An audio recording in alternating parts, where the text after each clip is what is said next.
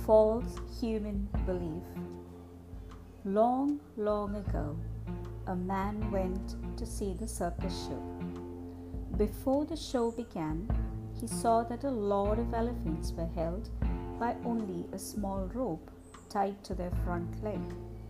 The man suddenly stopped, confused by the fact that such huge creatures were being held by such a thin, tiny, small rope.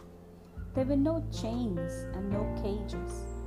It was obvious that the elephants could break away the ropes at any time from their bonds, but for some reason were not even trying.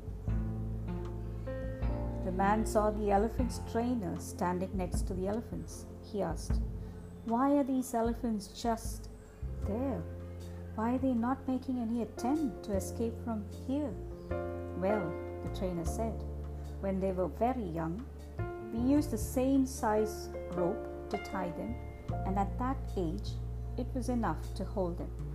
As they grew up, they conditioned to believe they cannot break away. They believe the rope can still hold them, so they never try to break free." On hearing this, the man was completely shocked. He thought to himself, these gigantic elephants could easily break the ropes and get free from their bonds, but because they believed they couldn't, they were stuck right where they were. They never even tried to make themselves free.